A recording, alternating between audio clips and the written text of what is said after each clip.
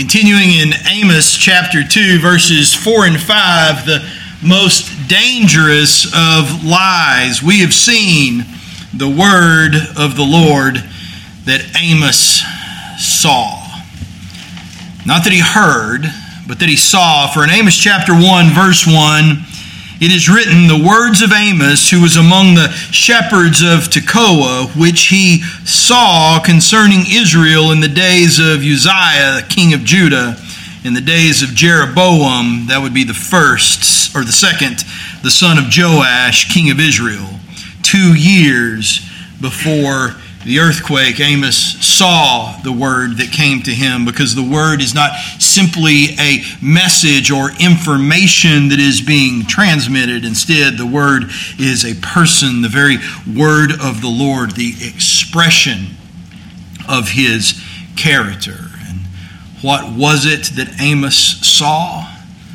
Nothing less than the Lord himself roaring forth from Zion.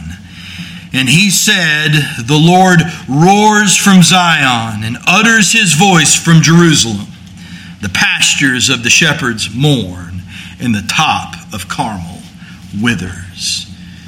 Amos saw the Lord himself in all of his holiness and righteousness roaring forth from Zion, producing a duality of result where the children of God come to him trembling, but the wicked harden their hearts against the judgment of the Lord. And the result of that hardening is that the Lord will send fire, specifically upon Syria and Philistia, upon Tyre and Edom, upon Ammon and Moab, for the sins that they have committed against the covenant people of God.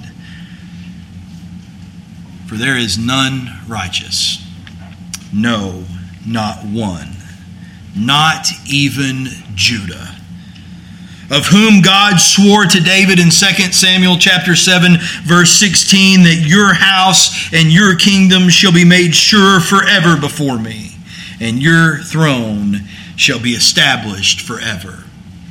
And yet, in spite of the eternal establishment of this throne, Judah finds themselves under the judgment of a holy, righteous God. In Amos chapter 2 this morning, verses 4 through 5, the prophet continues with that which he saw, and he says, thus says the Lord, for 3 transgressions of Judah and for 4, I will not revoke the punishment, because they have rejected the law of the Lord, have not kept his statutes, but their lies have led them astray, those after which their fathers walked. And so I will send a fire upon Judah, and it shall devour the strongholds of Jerusalem. Here in very short, truncated order, we see the prophet lists the transgressions of Judah that the Lord showed him. Here we see the offense, and it is fundamentally different from the offense of the nations around them that the Lord has spoken of thus far. The Lord is offended. He is appalled at Judah. And the reason he is appalled, number 1, because they have rejected his law, and number 2, because they have not kept his statutes. They have rejected the law of the Lord. For 3 transgressions of Judah, and for 4, I will not revoke the punishment, because they have rejected the law of the Lord. Judah was put to the choice. And they made a decision. This week at camp, in Joshua chapter 24, verses 14 through 15, we saw Joshua put them to the choice. They're put to it over and over, yes, continually, throughout their existence. Where in Joshua 24, verse 14, he says, now therefore, fear the Lord and serve him in sincerity and in faithfulness. Put away the gods that your fathers served beyond the river and in Egypt, and serve the Lord. And if it is evil, here's the choice. Here's the reckoning. What do you reckon? What do you divide? Where do you cut? What's your judgment? If it is evil in your eyes to serve the Lord, choose this day whom you will serve. The service of the Lord is not any mundane choice. It is not the choice that you make while sitting at the drive-thru trying to decide whether you're going to order the number 1 supersized or the number 4 supersized, or if you're just going to get 2 of the number 3. It is not a mundane choice. It's not an indifferent choice. It is a choice that declares that which your heart sees as good versus that which your heart sees as evil. A choice not to follow the Lord is not just one choice out of many. It is a declaration that you have judged, that you have cut, that you have deemed, that you have chosen, that to do so would in fact be evil, thus you are not doing it. If it is evil in your eyes to serve the Lord, choose this day whom you will serve, whether the gods of your fathers that they served in the region beyond the river or the gods of the Amorites in whose land you dwell. But Joshua had made his choice. As for me and my house, we will serve the Lord. They were put to the choice. They had to make a decision. By the time we get to Amos, they had chosen poorly. But not only have they chosen poorly, they have also, having rejected the law of the Lord, therefore the natural implication of that is having rejected that law, then they would not actually go out and they would not keep his statutes. The very statutes of which it is written in Leviticus chapter 18, verse 5, if a person does them, not just holds them intellectually as being truth, but then if he keeps those statutes, if he does them, he will live by them. And so here you see the offense before God for the sins of Judah. Not only have they rejected the law of the Lord as being evil instead of as being good, but having rejected it, of course, they do not follow after it. And the means by which they arrived at this, I would have you note, are both self-inflicted and generational. They did it to themselves. But it wasn't limited to themselves. It continued on after them. Their lies have led them astray, those after which their fathers walked. When you look at Israel at this point in time in their history, they're a nation of both past and future failure. For they are a stiff-necked people, quick to turn to self-corruption. As a matter of fact, if you want to look backwards in their history, if you want to know what someone is going to be, typically a good place to start is what they have been. Apart from specific miracle, men will continue along the path of that one in whose image they were born, their father Adam. And so when you look at Israel at this point in their history, they're a people of both past and future failure. For when left to themselves at their very beginning of nationhood in the wilderness, they barely made it past a month in faithfulness on their own. If you've got your Bibles with you tonight, let's look at Exodus chapter 32. And in Exodus chapter 32, in verses 7 through 9, we see the beginning of rebellion, the beginning of forsaking the law of the Lord, the beginning of not keeping his statutes in them as a nation. In Exodus chapter 32, in verse 7, we're recording the events surrounding the production and the worship of the golden calf. Moses has gone up on Mount Sinai in order to receive the law of God directly from the hand of God, and at this point in time, he's been gone for right on 40 days. And the Lord said to Moses, "Go down, for your people, whom you brought up out of the land of Egypt, have corrupted themselves. They have turned aside quickly out of the way that I commanded them. They have made for themselves a golden calf and have worshipped it and sacrificed to it and said, "These are your gods, O Israel, who brought you up out of the land of Egypt." And the Lord said to Moses, "I have seen this people." It doesn't mean he's just looked upon them. He's seen them. Naked beneath their clothes, sinew and bone beneath their skin. I have seen this people, and behold, it is a stiff-necked people.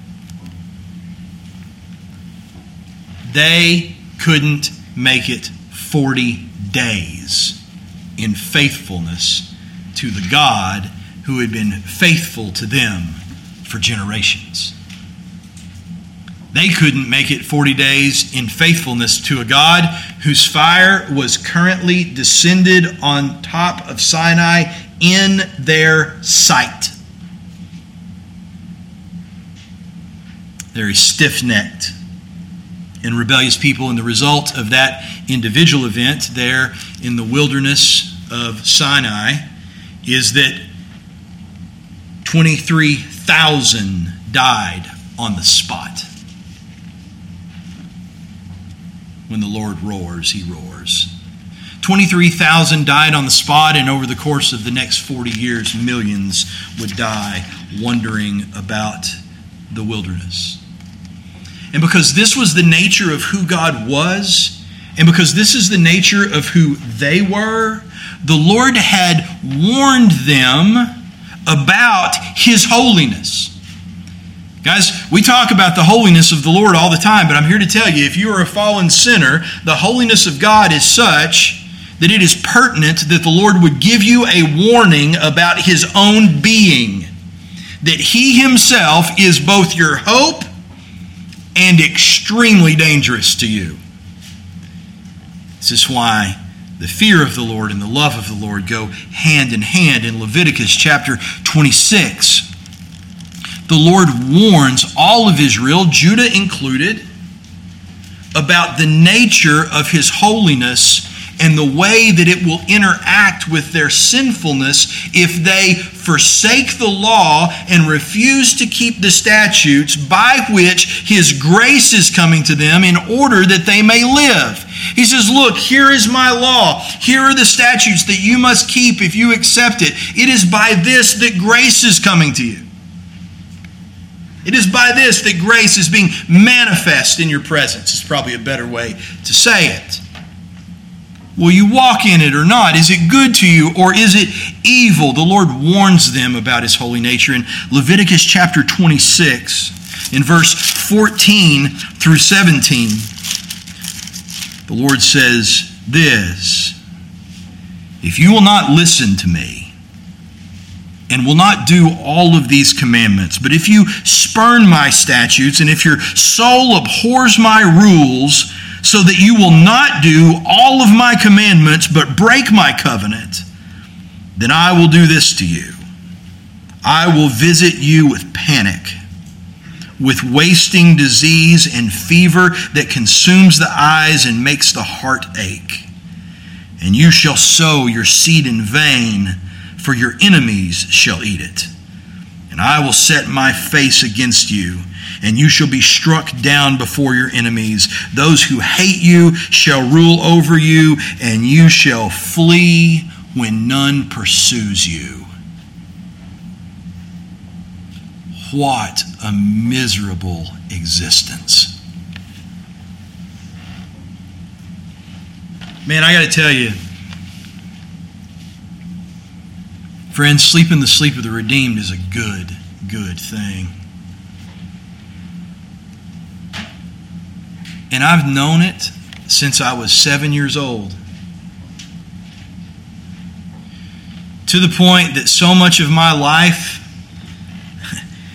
I've spent so much of my life sleeping the sleep of the redeemed, friends. I have a hard time, I think, truly grasping what it was like not to. I remember bits and pieces. I was 7 years old when the Lord saved me. And let's face it, Even at 7, the burdens of a 7-year-old and the depth of their sin, while high and demanding and far short of the holiness of God, do not have perhaps the depth of the color palette of the weight of a man. Man, I look at the lost, and I look at the anxiety that they have, the fear that they live in, the kind of thing that would cause a man to flee when no one pursues.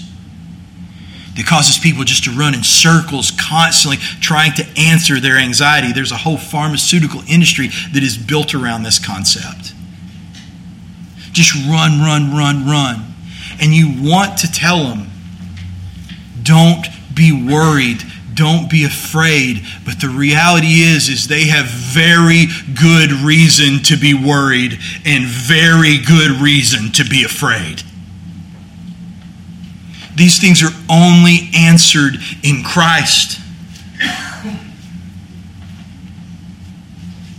Worry not for tomorrow is a statement that can only be grasped at the foot of the cross.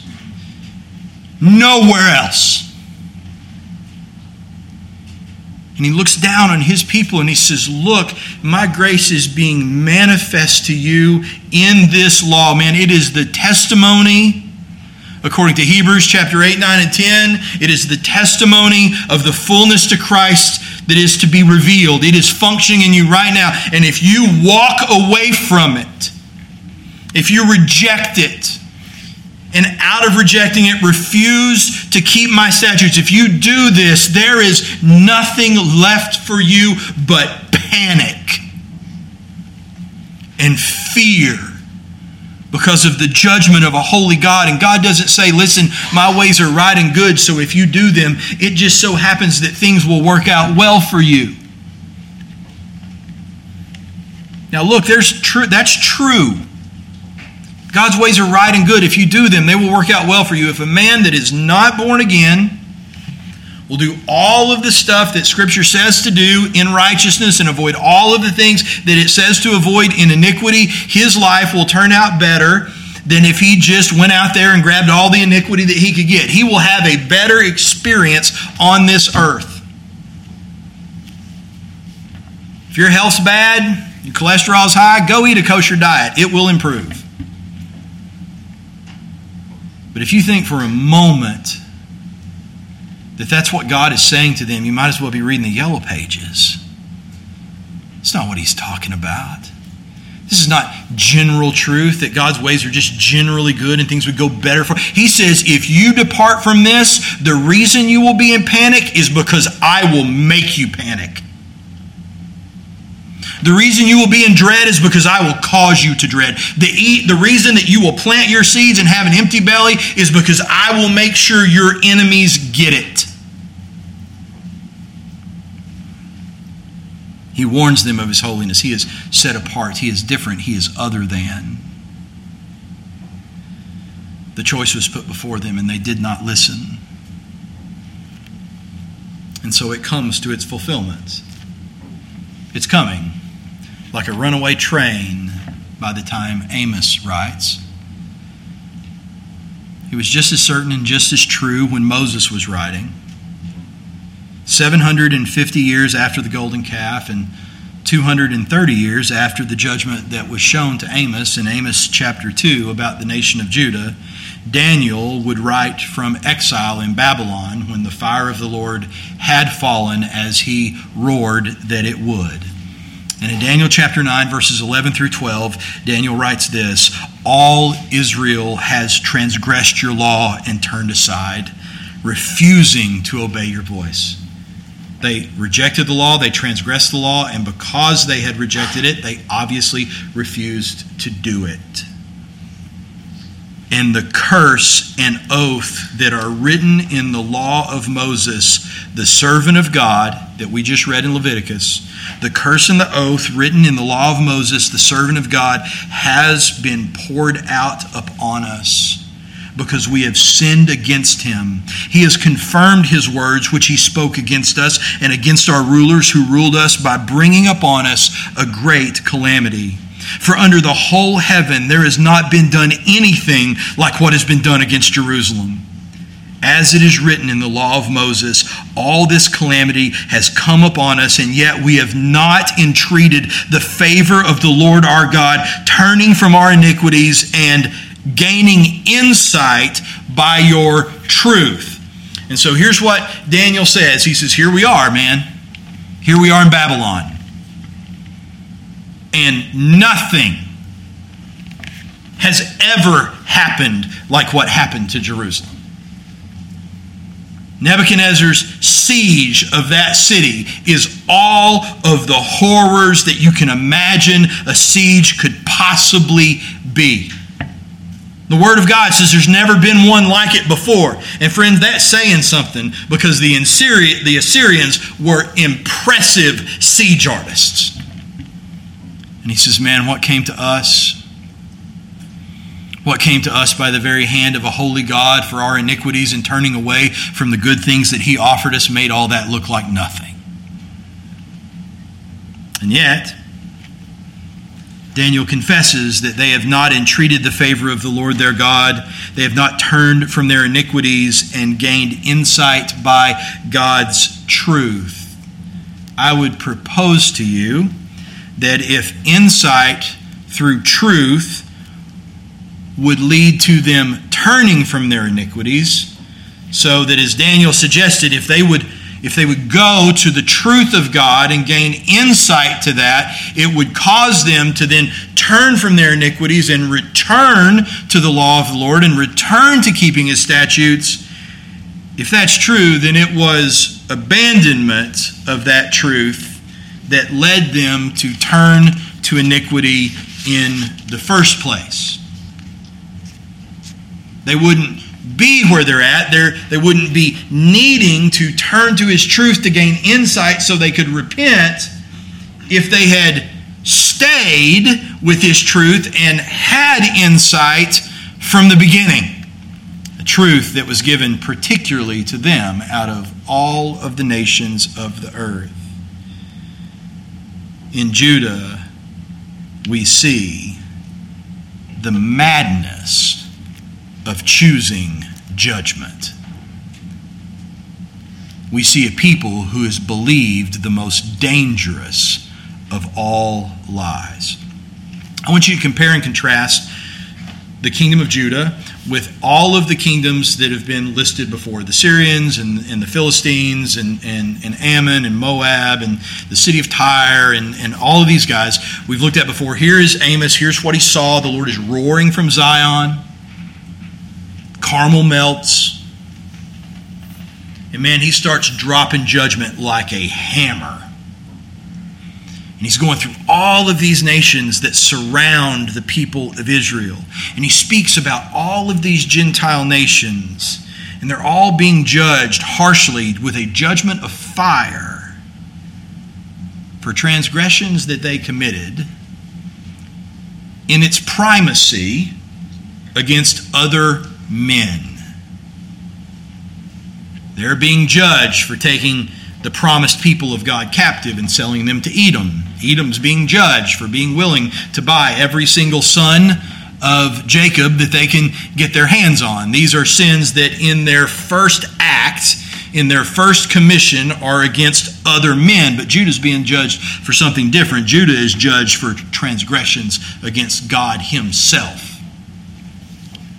Now, Judah did plenty against other men, but that is not what the Lord seems to be concerned with. He's concerned with the fact that they have offended him and what they have done in rejecting his law when they were chosen as a people different and set apart holy from all the other nations on the earth. Not because they were better, not because they were bigger, not because they were prettier, not because they were smarter, not because they were stronger, certainly not because they were more holy, but because God loved them and swore in love to their fathers that he would do this thing for them. They have been set apart that through them the entire world might be blessed.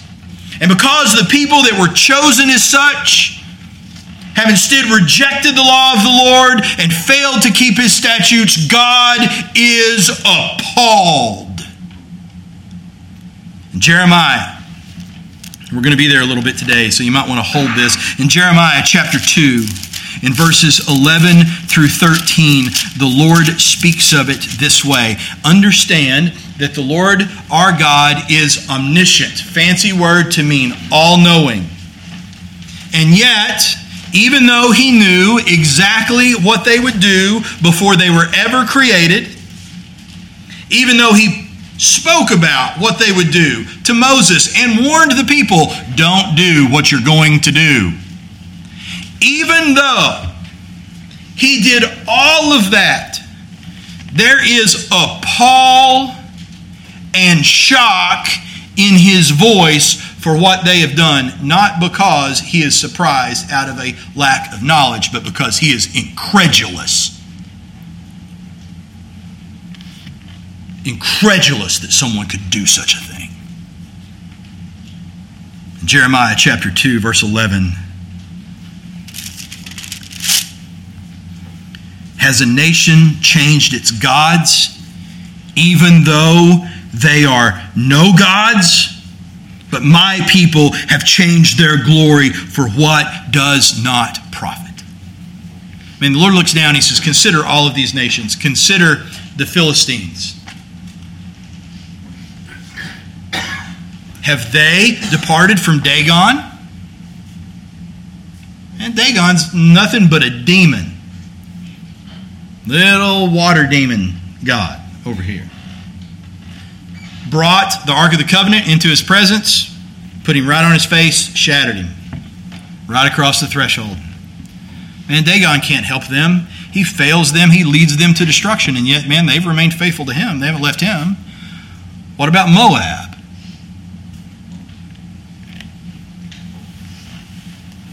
Have they abandoned Molech? He demands that they throw their children in the fire, but have they abandoned him? No, they've stayed with him. What about the Canaanites? Have they abandoned Baal? Though under his purview the walls of Jericho fell? No. These nations don't abandon their gods. They should. These nations should abandon their gods, but they don't. And here's these nations that should abandon their gods, but they won't because they're at least stubborn, if not faithful. But here is Israel, here is Judah, who should have by every single metric clung to her Lord strong and courageous to the very end of days, but she has abandoned. She has left. Has a nation changed its gods, even though they are no gods? But my people have changed their glory for what does not profit. Be appalled, O heavens. Be appalled, O heavens, at this. Be shocked, be utterly desolate, declares the Lord, for my people have committed two evils. They have forsaken me, the fountain of living waters, and hewn out cisterns for themselves, broken cisterns that can hold no water. Friends, that is madness. It is madness to exchange glory for hopelessness. That's madness. It is madness to depart from a fountain of living water, to dig out for yourself a silt-filled pit that won't hold anything. That's madness. And you ask yourself, having read the narrative, having been at camp for the week, considering all the things just in the book of Joshua alone, where you see the faithfulness of the Lord to this very people, having seen what they've seen, having experienced the faithfulness of God that they have experienced. And look, it was big stuff, man. I mean, you can recount all the plagues of the Exodus. You've got to talk about the parting of the Red Sea. That must have been something to see. Enough water that comes out of a rock in the Midian wilderness. in order to water millions of people. You know, you got this picture in your mind from the Illustrated Kids Bible, you know, Moses standing by a rock about the size of this view screen and, you know, water pouring out like the fountain at the mall. That's not the way it worked. You can't water 6 million people in the desert like that. We're talking water from a rock. Water. To the point that the erosion is still there to this day. They saw a holy God descend on Sinai in fire. They heard him speak. They heard him confirm his covenant with them.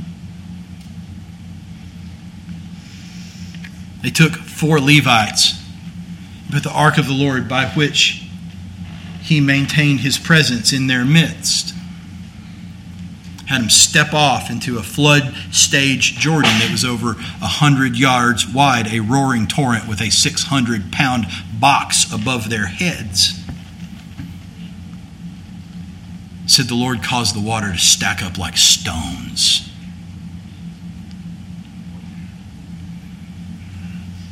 They saw citadels and fortresses fall. Giants slain by boys.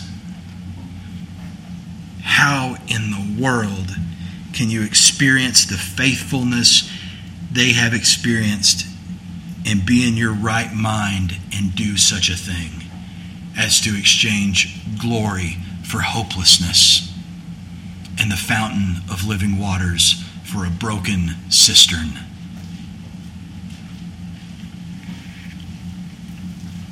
They did it because they weren't in their right mind. No one who is in their right mind does that. And yet, Scripture would teach us that it wasn't their mind that failed them. See, that's the problem. We look at this stuff and it becomes very frustrating, and you're like, man, how dumb are you guys? Okay, they weren't dumb. Solomon was one of the most brilliant engineers that has ever graced the face of God's earth. He wrote Proverbs. They weren't dumb. You read about some of the things that the kings did later, and Jerusalem had battlements, fortifications, and weapons that are a lot like something that you would see in the movie The Lord of the Rings. It was crazy the stuff they were doing. These guys weren't dumb. Before GPS and laser levels, they dug a tunnel, a 3-dimensional tunnel, through solid rock starting from 2 ends, 500 yards long, and managed to meet in the middle of the mountain and only missed it by about 14 inches. They were not dumb. It wasn't their minds that failed them. This madness that would cause them to exchange glory for hopelessness wasn't because their gray matter and their synapses wasn't firing right. There's a hint to it in Leviticus 26, where we were before in 14. But if you will not listen to me and will not do all these commandments, if you spurn my statutes, and if your soul, not your brain, but if your soul abhors my rules so that you will not do all my commandments, but break my covenant, then I will do this to you. The Lord says the reason they're refusing to do his commandments is not a question of intellect.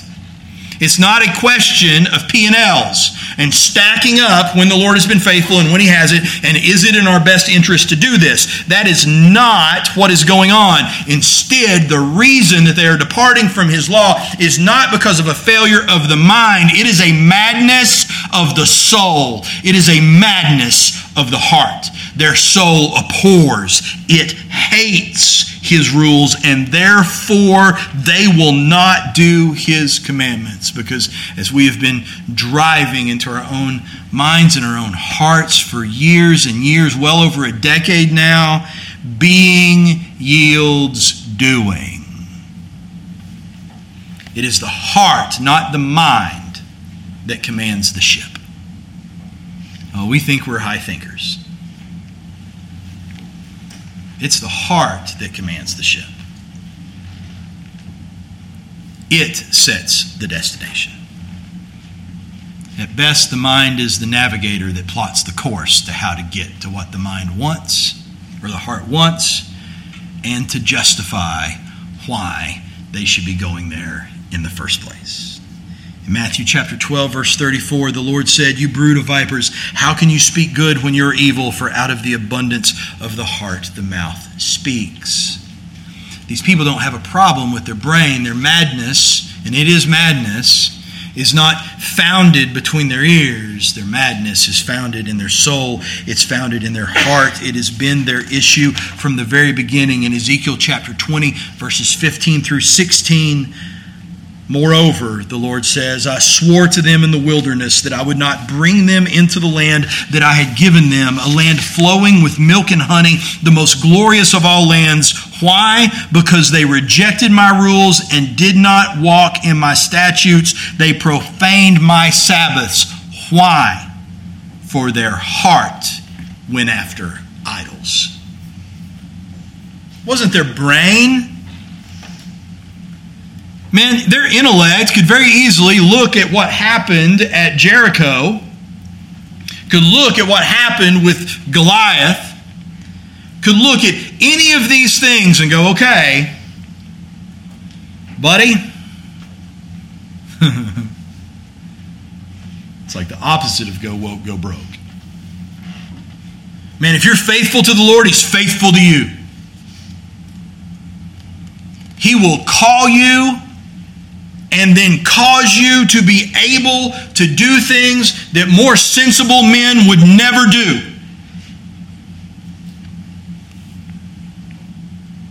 Anybody can do the math on that. The problem is not their head.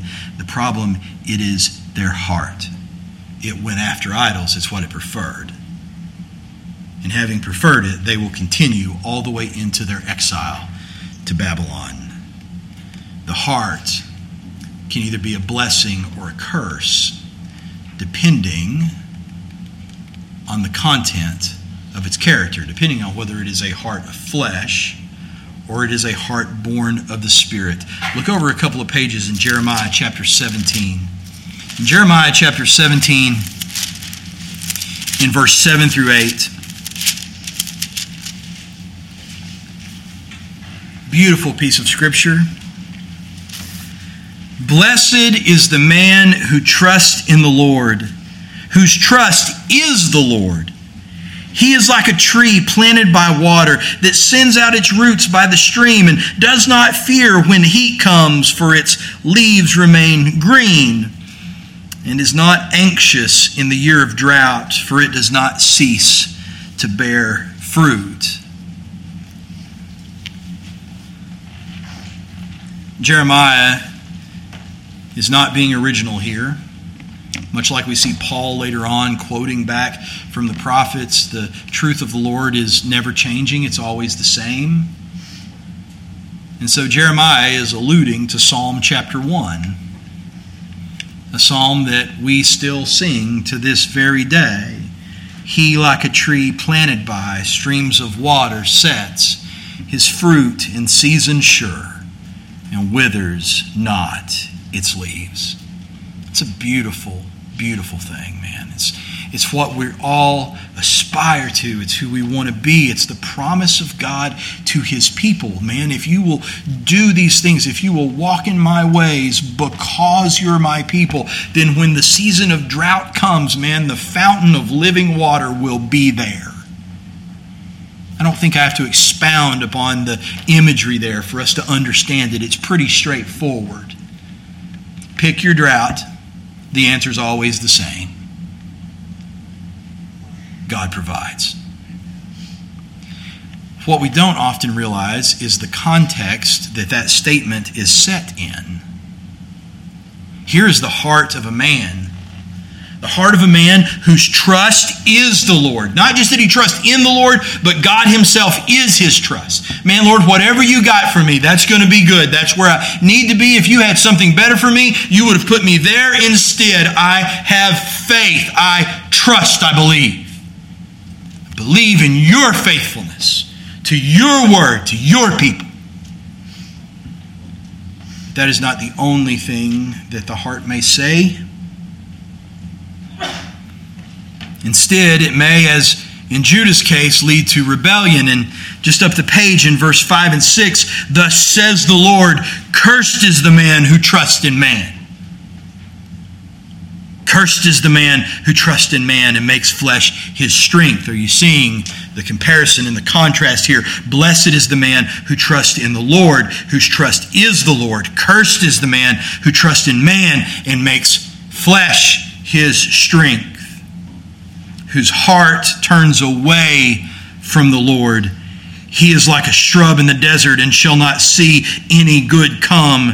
He shall dwell in the parched places of the wilderness, in the uninhabited salt land. I would have you note something here. Because one of the things that we talked about all week at camp, and I think one of the things that we often talk about as the people of God is that, the Lord is our strength and He is our supply. And if we were going to have good success, as He said to Joshua, then He's going to have to be strong and courageous in the Lord. Not just strong and courageous for the Lord. So the Lord Himself is going to be His trust. The Lord Himself is going to be His strength. The Lord Himself is going to be His courage. Not stuff He drums up in Himself. And so the Lord asks us to do all sorts of things that are impossible to do in the flesh. We don't have the strength. We don't have the courage. We don't have the faithfulness. And so we have to go walk in those things. And since it's beyond us, the only way we can actually do that is if it comes from God. And what we often do is set out telling ourselves, lying to ourselves, that we're doing this in the strength of the Lord when we're really just doing it in the strength of our own flesh. And then where that always ends is the same place. Because the flesh can go for a while, but then it wears out. And man, when it wears out, it lays down, man. I mean, it's like a broke down old plow mule. It's done. And it goes, boom. And typically that's the point when, reality around us forces us to confront the lie that we've told ourselves and that we've believed ourselves, and we go, okay, I wasn't actually operating in the strength of the Lord. I wasn't actually operating in the courage of the Lord. Instead, I was operating in my own strength. And we all sit around and go, yep, well, that's bad. We all do that. And we do, right? I mean, we do. That's a true statement. We've all done it. We've probably all done it this week. We may have all done it this morning. We've done it when we've become aware of it. We've done it when we haven't become aware of it. There's probably, to some degree, some way we're doing it right now that we don't think we're doing it, but we'll probably soon find out. Okay.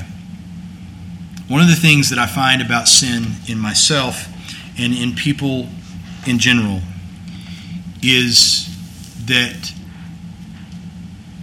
familiarity diminishes in the mind of a man the extremity of sin. That is to say that sins that are familiar to us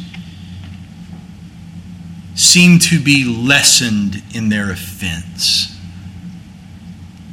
For instance, we find sins that are uncommon. And I mean this in reference to the bulk of sin. We find sins that are uncommon to be particularly appalling.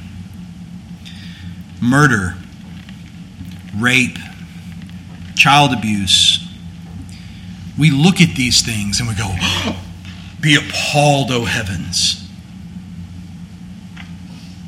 But we look at things like gluttony or turning to our own strength, and we know they're sinful, and we know we shouldn't be doing that, and we know that God is not happy, and that while all sins aren't equal, any sin will send you to hell. But at the end of the day, they're relatively common, and the commonality of that sin in the heart and mind of a man reduces its significance.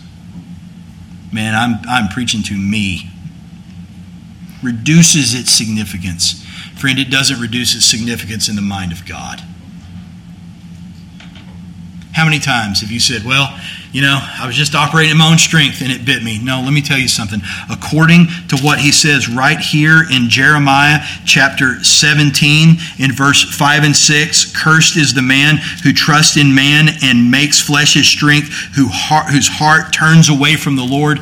Every single time that we step out in our own strength, we are not simply stepping out in our own strength, we are turning away from God. Now, that's not a small thing. That's not something you blow off around the coffee pot and go, well, I guess I'm going to have some spiritual self-improvement. That's not what... When we walk in our own strength, we are by default turning from God. You know why? Because you're not Him. And certainly neither am I. And so when we turn to ourselves, I'll tell you what it's saying. Here's the sound bite. There's ministry to do this weekend, but it's been a hard week. We got to just get through it. No, you don't. He will establish you. He will bring you through it. He is not only trustworthy, He is your trust, lest He roar forth from Zion against you. So that being the case, you'd think I'd be preached out after the week, but it kind of works the other way around. That being the case, what would make a sound mind? Because we've already established that these people aren't crazy. This is madness, but it is not a madness of the mind. It is a madness of the heart. It is a madness of the soul. What would make a sound mind who had witnessed such faithfulness from God on their behalf time after time after time after time again? You know how people do with miracles, they tend to see it and believe it, and then 2 days later they're like, I'm not so sure. You try to explain it away. Look, man, you might explain away crossing the Red Sea, but then when they turn around 40 years later and do the same thing to the Jordan, it's kind of, look, man, there it is. What would make people of a sound mind who had witnessed such things do something like trade glory for hopelessness? How do you get from the glories of Jericho to, in the context of Amos, Ahaz building a pagan altar in the temple in Jerusalem? How do you get there? The answer, once again, is in Jeremiah chapter 17.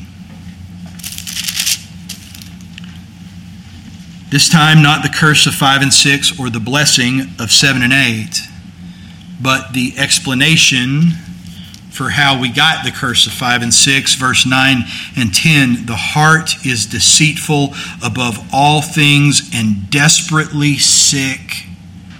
Who can understand it? I, the Lord, search the heart and test the mind, to give every man according to his ways, according to the fruit of his deeds. It is the Lord that looks into the heart and sees the difference between cursed is the man who trusts in man and blessed is the man who trusts in the Lord. And it's not coming from his mind, folks. His mind's going to be used to justify it. His mind's going to be used to obtain it. But it's not coming from his mind. It's coming from his heart. A heart that is deceitful above all things. This is spooky stuff. People will say in spiritual circles, well, I know it because it was confirmed in my heart. It was confirmed in my spirit. It was confirmed in my soul. Well, good for you.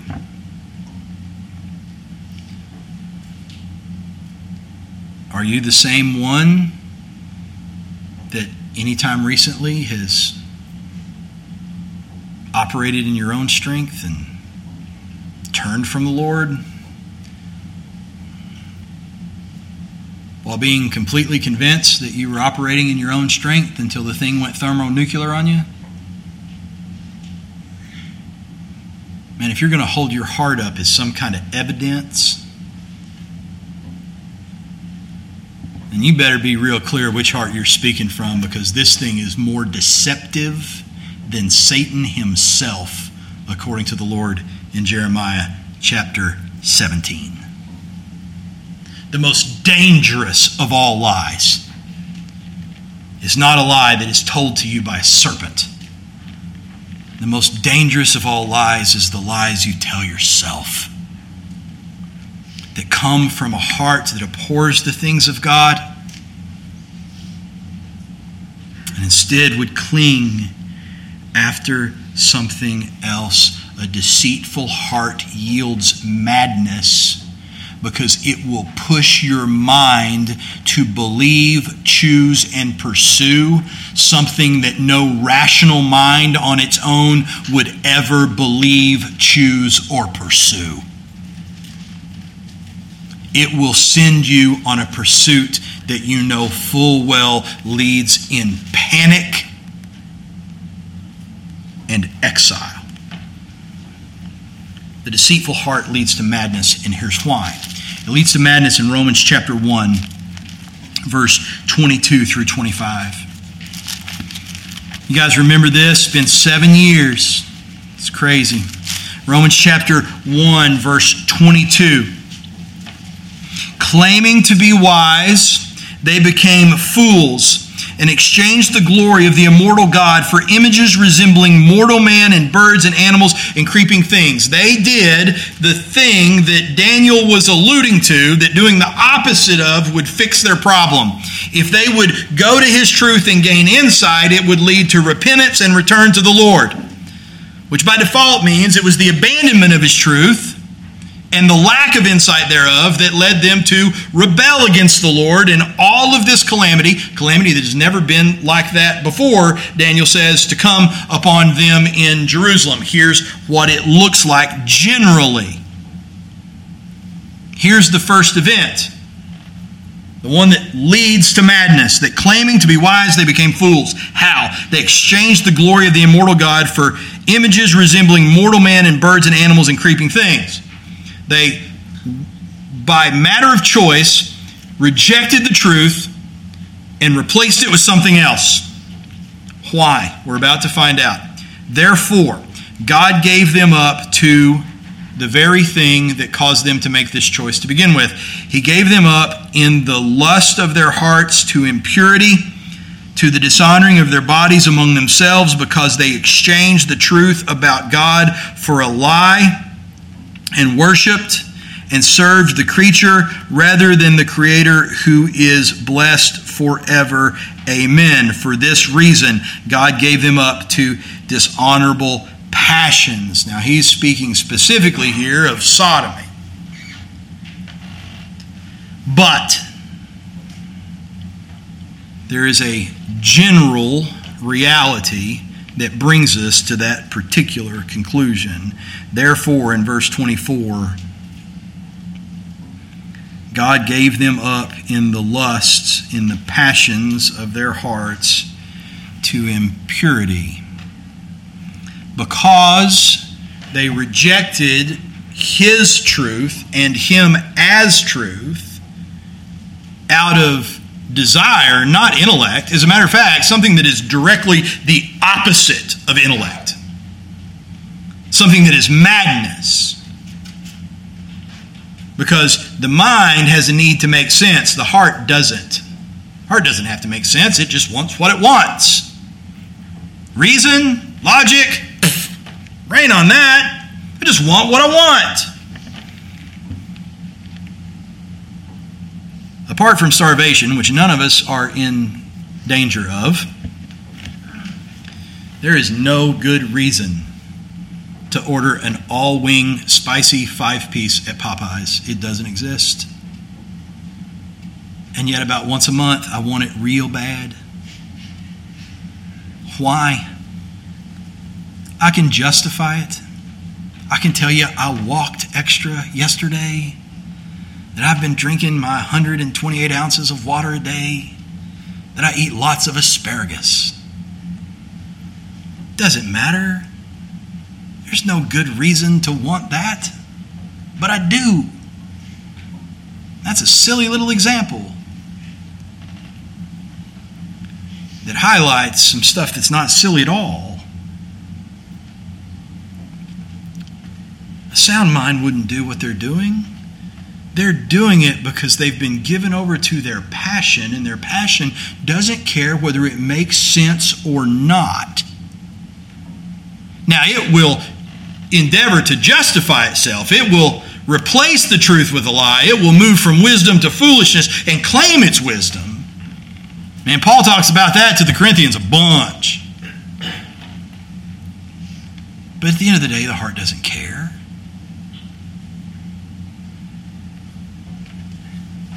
Insanity is replaced with madness, because that's what the heart of the people wanted. They are not ruled by truth. They are given over to passion. For the problem with making or remaking God is that in the end we can only draw from one image. And so these people, it says, rejected the law of the Lord and failed to keep his statutes, specifically because their lies have led them astray. Man, a serpent didn't lie to them. Their neighbors didn't lie to them, at least not effectually. It wasn't the lies of the enemy that led them astray. It wasn't the lies of the Moabites or the Philistines or the Tyrians. It wasn't the lies of the Edomites. They ended up in the position where they were in because their lies, their own lies, the ones they told themselves, led them astray. The problem with replacing the truth of God with a lie is that when it comes to the lie, we only have one image to draw from, and it's our own. And therefore, the Lord says in Habakkuk chapter 2, verse 18, "What profit is an idol when its maker has shaped it? A metal image, a teacher of lies.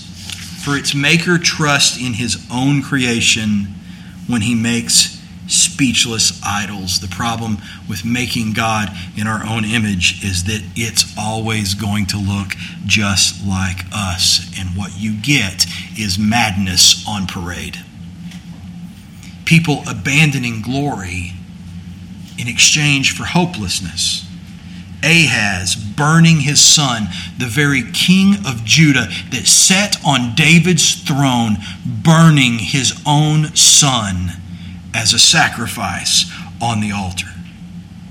What you get is what you're seeing on TV this morning. Scrawled in spray paint is, "If abortion is not safe, neither are you." Why would the heart turn from hopeful truth to insane lie? And why would the heart do that? Well, perhaps because it is desperately wicked. But that wickedness knows a lot of manifestation. And I got to tell you that the reason that the heart of a man would ultimately turn away from the truth and turn to a lie is because the truth is not just any truth, but the truth of God himself, a God who is holy. And for fallen human beings who are common and vulgar, holiness is hard. Holiness is hard, friends. It's hard directly. In Exodus chapter 20, when the Lord had descended on fire and spoke his covenant to all of the people, it says, "When all the people saw the thunder and the flashes of lightning and the sound of the trumpet and the mountain smoking, the people were afraid and trembled, and they stood far off and said to Moses, 'You speak to us and we will listen, but do not let God speak to us lest we die.'" Man, just being exposed to holiness is withering to the flesh. As a matter of fact, when people begin to talk about the way that the Spirit moved in a particular service, one metric that you can often use to determine whether it was legitimate or not is the condition of the people after it's over. if they're hooping and hollering like they just came from a great concert or an awesome ball game, you can pretty much bet it's not legitimate.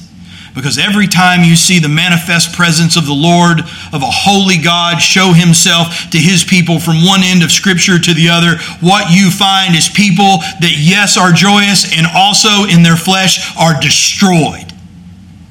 He will lay you on your face.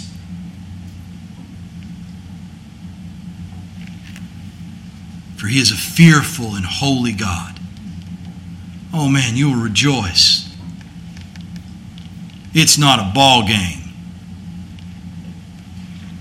So much more than that. Holiness is hard directly, just being in the presence of a holy God. I mean, how many times he told the children of Israel, don't even come up and touch the mountain, you'll die.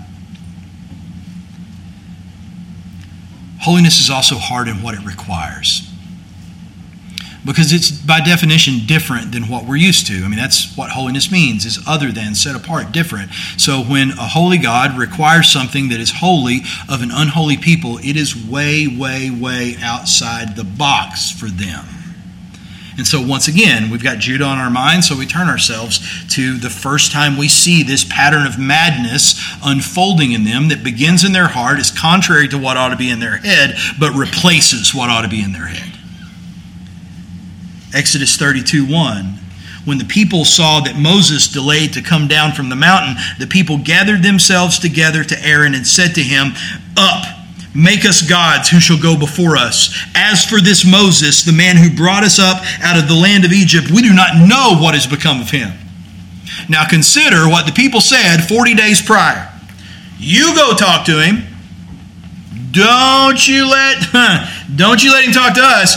We'll die. You go talk to him. Whatever he tells you to do, we'll do it. So here you have a people that just came out of a country that was so in the depth of lawlessness that they are the original picture of the Antichrist. There is demonic gods everywhere. They have seen the polished up facade. They've seen the dark and dirty reality that's behind it. And now, having seen that, they're seeing a truly holy God. And while these demon gods in Egypt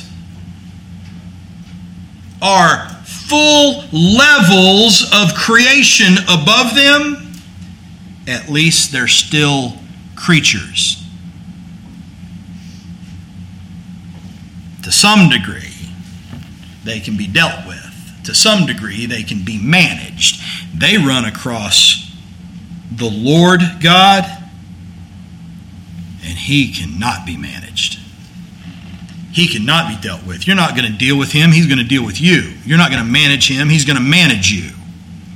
And they know it. They fear for their lives because of their sinfulness, and they see his holiness. Don't let him talk to us. You go talk to him. We'll die. What happens? Moses goes up the mountain. He ain't been back for 40 days. They all know there's nothing up there, man. There's nothing down here. There's ain't nothing up on that rocky peak. There's no water. There's no food. He's been gone for 40 days. There's only one conclusion that you can draw. That God up there that we were afraid was going to kill us has killed him. He's smoked, man. He is gone. He is dead. And he let us out here, and we're out here in the middle of nowhere. Tell you what, Aaron, we're ready to go back to the status quo. We thought slavery was scary. Turns out, not such a bad deal. You may live under the whip, but at least you will live. Make for us something we're familiar with. Make for us something that we can wrap our minds around. Make for us something that we can handle, and we'll worship that, because our heart is not righteously fearful, but is sinfully terrified. Holiness is hard. It's hard directly, and it's hard in what it requires. It might require you to set out in the desert for 40 days without a word. That's hard. And when things get hard, the heart gets whiny. I know, I listen to mine all the time. Get the whining in your ear. Things are hard. It prompts you to replace the truth of God with a lie, because the lie is easier than the truth. and madness ensues. The result, according to Jeremiah in chapter 17, verses 1 through 4, is the condemnation of Judah. The sin of Judah is written with a pen of iron, with a point of diamond. It is engraved on the tablet of their heart, on the horns of their altars, while their children remember their altars and their Asherim beside every green tree and on the high hills, on the mountains in the open country, your wealth and all your treasures I will give for spoil as the price of your high places for sin throughout all your territory. You shall loosen your hand from your heritage that I gave to you, and I will make you serve your enemies in a land that you do not know, for in my anger a fire is kindled that shall burn forever. Notice this judgment written with an iron pen and a tip of diamond upon the tablets of their hearts that abhorred the things of God because of His holiness.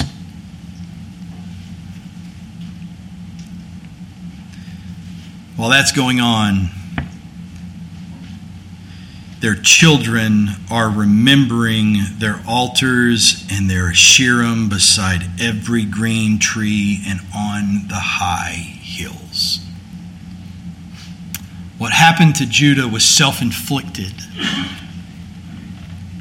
but it didn't stay with those that inflicted it. It was passed on. It was passed on to their children and their children's children in an unbroken and reinforcing cycle until it comes to its fullness. God roars and fire falls. But I want you to understand that it's not that it came upon their children because of sour grapes. In Jeremiah chapter 31, in those days, they shall no longer say, the fathers have eaten sour grapes and the children's teeth are set on edge.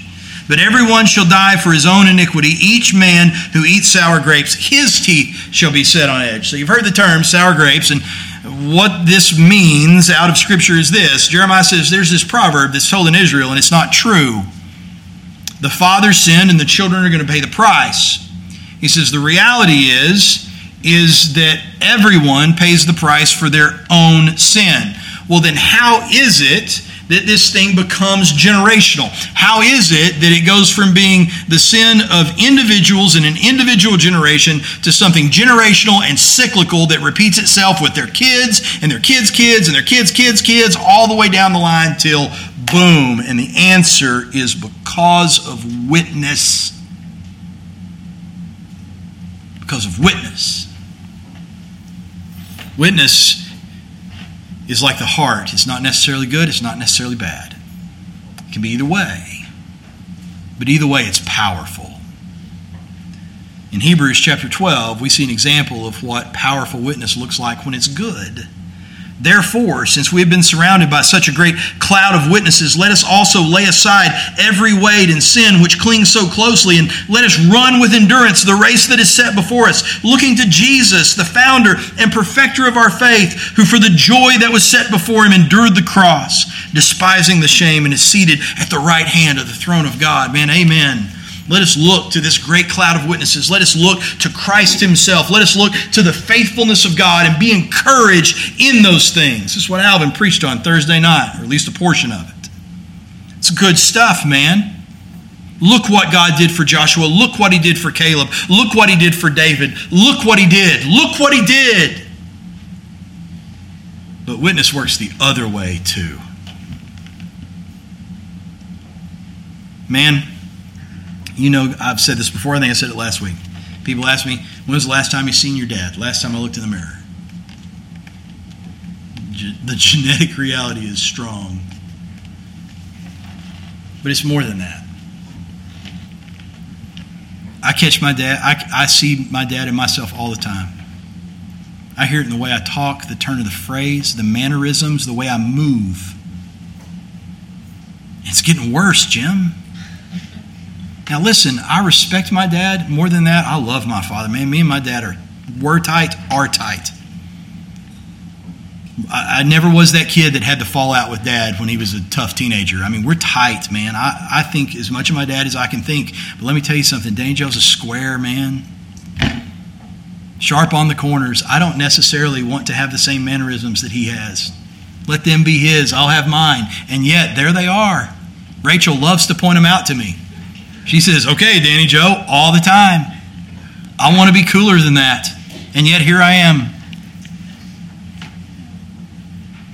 My sister's not that way. My little brother's not that way. You know why I'm that way? Because every single minute that I didn't have to be at church, in school, or in bed, I spent with my dad when I was growing up. I can't get past it. Neither could they. Take a lesson, fathers. They believed their own lies, and their children remembered. And their children remembered, and their children remembered, and their children remembered, and it became generational unto their destruction. For some of us, what that means is we've got to have clarity in the insight that comes from the truth of the Lord that Daniel was talking about. We've got to be those people that hang tight. For some of us, that means we've got to break a cycle that's been moving through generations, perhaps as far back as we can trace our family tree. There's only one way it'll be broke: by replacing the lie with the truth. Doing the things of holiness that are hard, and believing the Word of God above and beyond our own deceitful hearts. So what do you do with that? Practical application, man. I think Amos is ripe for it. What do you do with that? What do you do with the good old US of A where we are today? Because we're not in Judah. And we're not in Israel, and we don't have the promises that they had as a nation. We may hold to that as individuals. We may be part of that covenant. I may be, you may be, Mount Zion may be, but nationally we don't have anything like they had. So what do we do with that? Well, let me tell you, as far as it comes to us today in this country, I'm going to give some pastoral opinion here. It's not that judgment is coming. Judgment is here. It's here, man. It has arrived. We were traveling back from camp this weekend when we got the news that Roe versus Wade had been overturned, and man, I rejoiced. I got to tell you, guys, I'll argue with this pew right here, and I'm talking grade school, first grade, second grade. Like, I was told by teachers, you're not supposed to discuss that in class anymore. Because, man, I would argue I'd argue now. And it was an issue of character for me. So, especially at that age, I would come at your character pretty hard. There was one person in particular that I can think of that we argued all the way through to graduation on this topic. Man, I rejoiced when I heard it. And we should. But don't kill the fatted calf yet.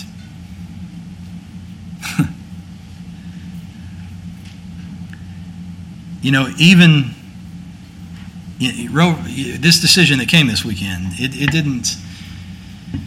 didn't make abortion illegal in the United States. All it did was just do what the Constitution was always supposed to do and what the way a republic is always supposed to function. If there is not specific license that is given, specific power given to the federal government, then it ought to belong to the states, and that's all they said.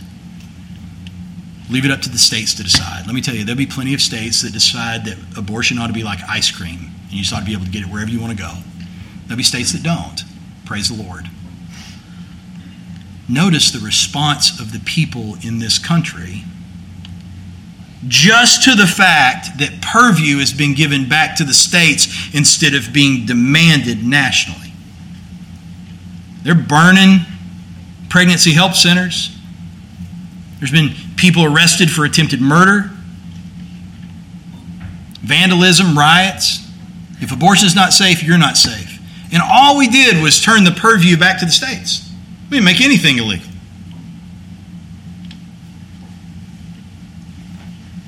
You know why? Because legalism isn't the answer.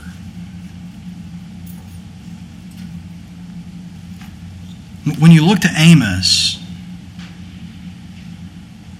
he didn't just say, I will not revoke the punishment because they've not kept my statutes.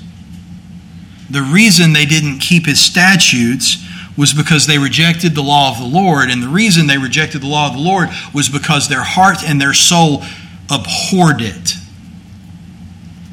Friends, legalism isn't the answer. I'm glad we got a legal ruling, but it's not going to fix the problem.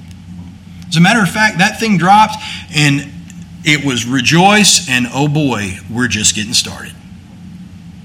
It is just now beginning. Let me tell you, when the Lord roars from Zion, it is only his children who come trembling. The lost, the wicked, they harden their hearts in rebellion. That's what you're seeing right now. You apply the statute of the law apart from the heart that wants the law, and it doesn't cause people to come trembling. It doesn't cause people to bow the knee. It causes them to harden and rebel.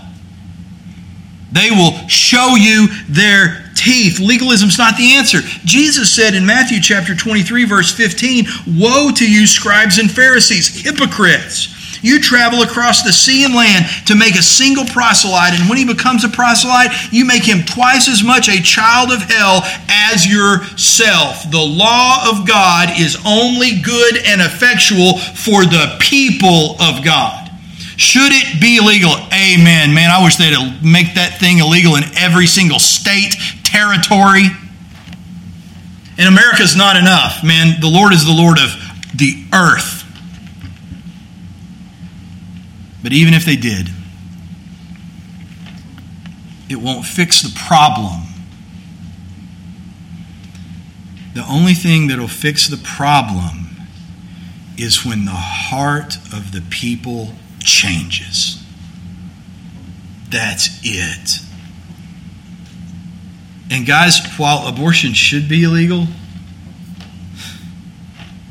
if the heart of the people changed, you could have legal abortion and have 0 abortions. It's the heart. Man, praise the Lord, it was overturned. We're not done. As a matter of fact, we're probably just getting started. I read an online newsletter this week that said, with huge victories come huge stewardship. As a follower of Jesus Christ, I must see and assess today's news through the correct lenses. My battle against abortion was never against flesh and blood. It was never a fight against the, quote, baby-killing liberals. The closure of my local Planned Parenthood is no more my ultimate goal than Trumpism was the inbreaking of the kingdom of God. No doubt, God uses lower means for more ultimate ends. Cyrus may be a man God used to do good, but Cyrus is still a sketchy dude. God's ways are bigger than ours. My lenses have to be God's kingdom and his ultimate plan, not my political affiliation. Jamie Freeman.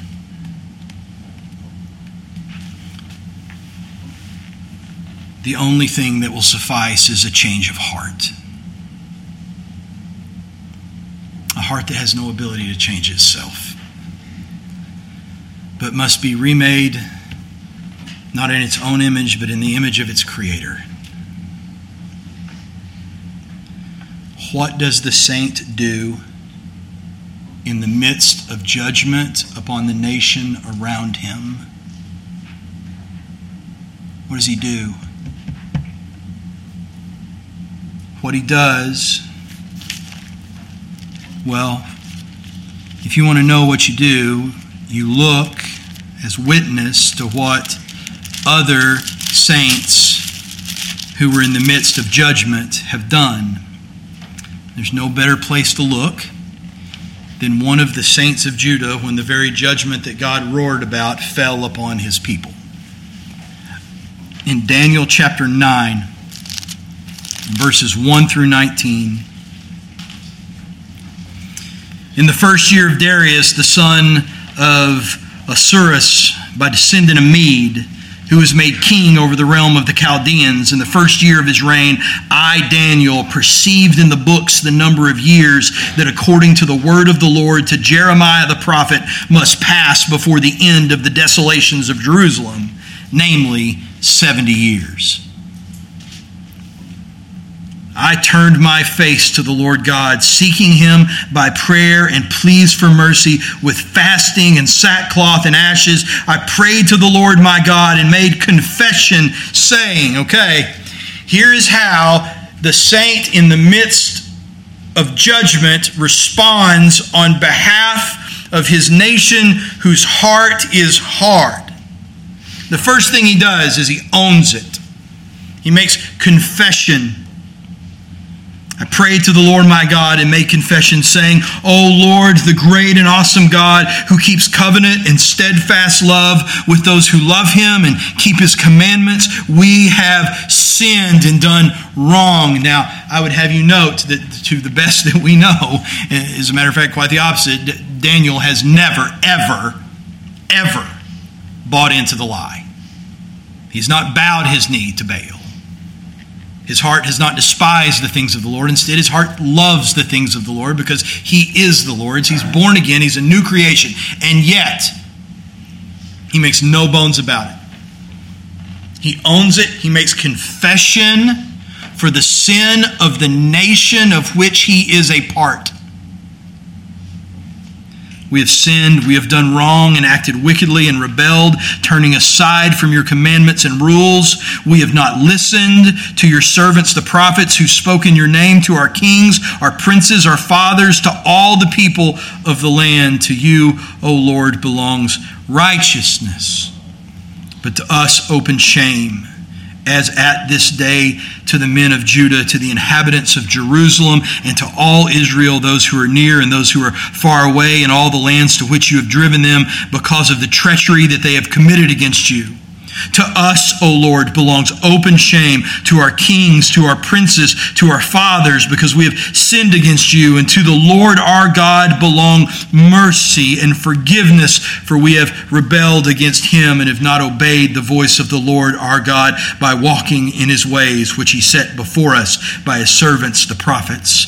All Israel has transgressed your law and turned aside, refusing to obey your voice, and the curse of the oath that are written in the law of Moses, the servant of God, has been poured out upon us because we have sinned against him.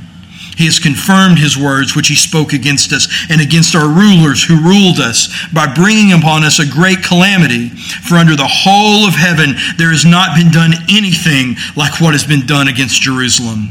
As it is written in the law of Moses, all this calamity has come upon us, and yet we have not entreated the favor of the Lord our God, turning from our iniquities and gaining insight by your truth. Therefore the Lord has kept ready the calamity and has brought it upon us. For the Lord our God is righteous in all the works that he has done.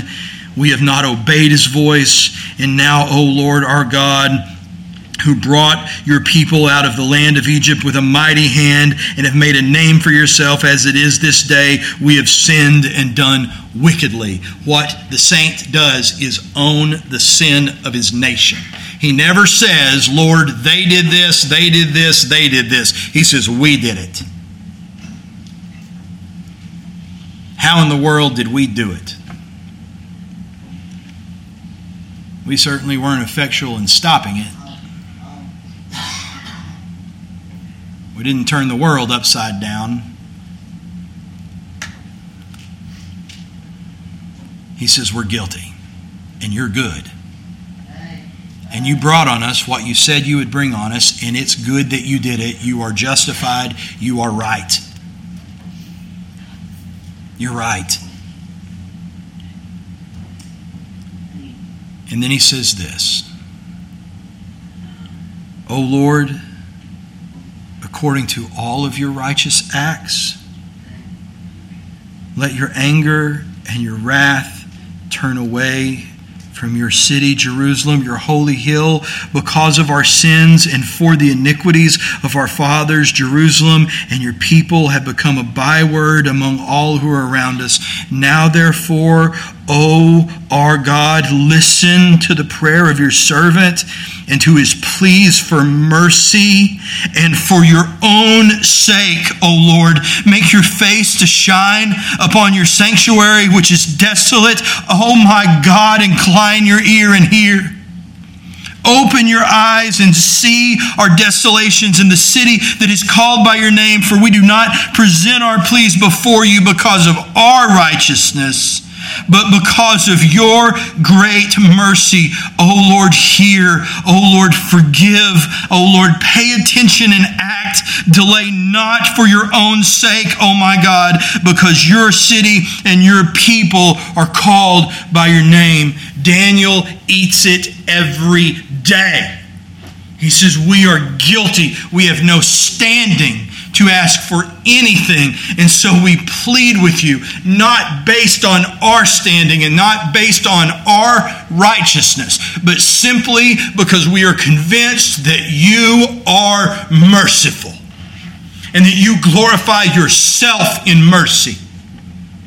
Not because, hey, Lord, we've killed 160 million or however many it's been, and praise God, we're now letting states decide whether they want to keep killing them or not. You know, we've done a little bit of something, so hey, show us a little love. He doesn't do any of that. He says we're guilty. We deserve everything you would give us, perhaps more. Now, please, Lord, because you're merciful, because you're good. Don't look at us, look at you. Look at you, because you glorify yourself in mercy. Lord, forgive. Be compassionate. Not that we walk to the Lord saying, hey, listen, we know your word says if we repent, you'll forgive us. So we're getting with repenting. We need you to get with forgiving.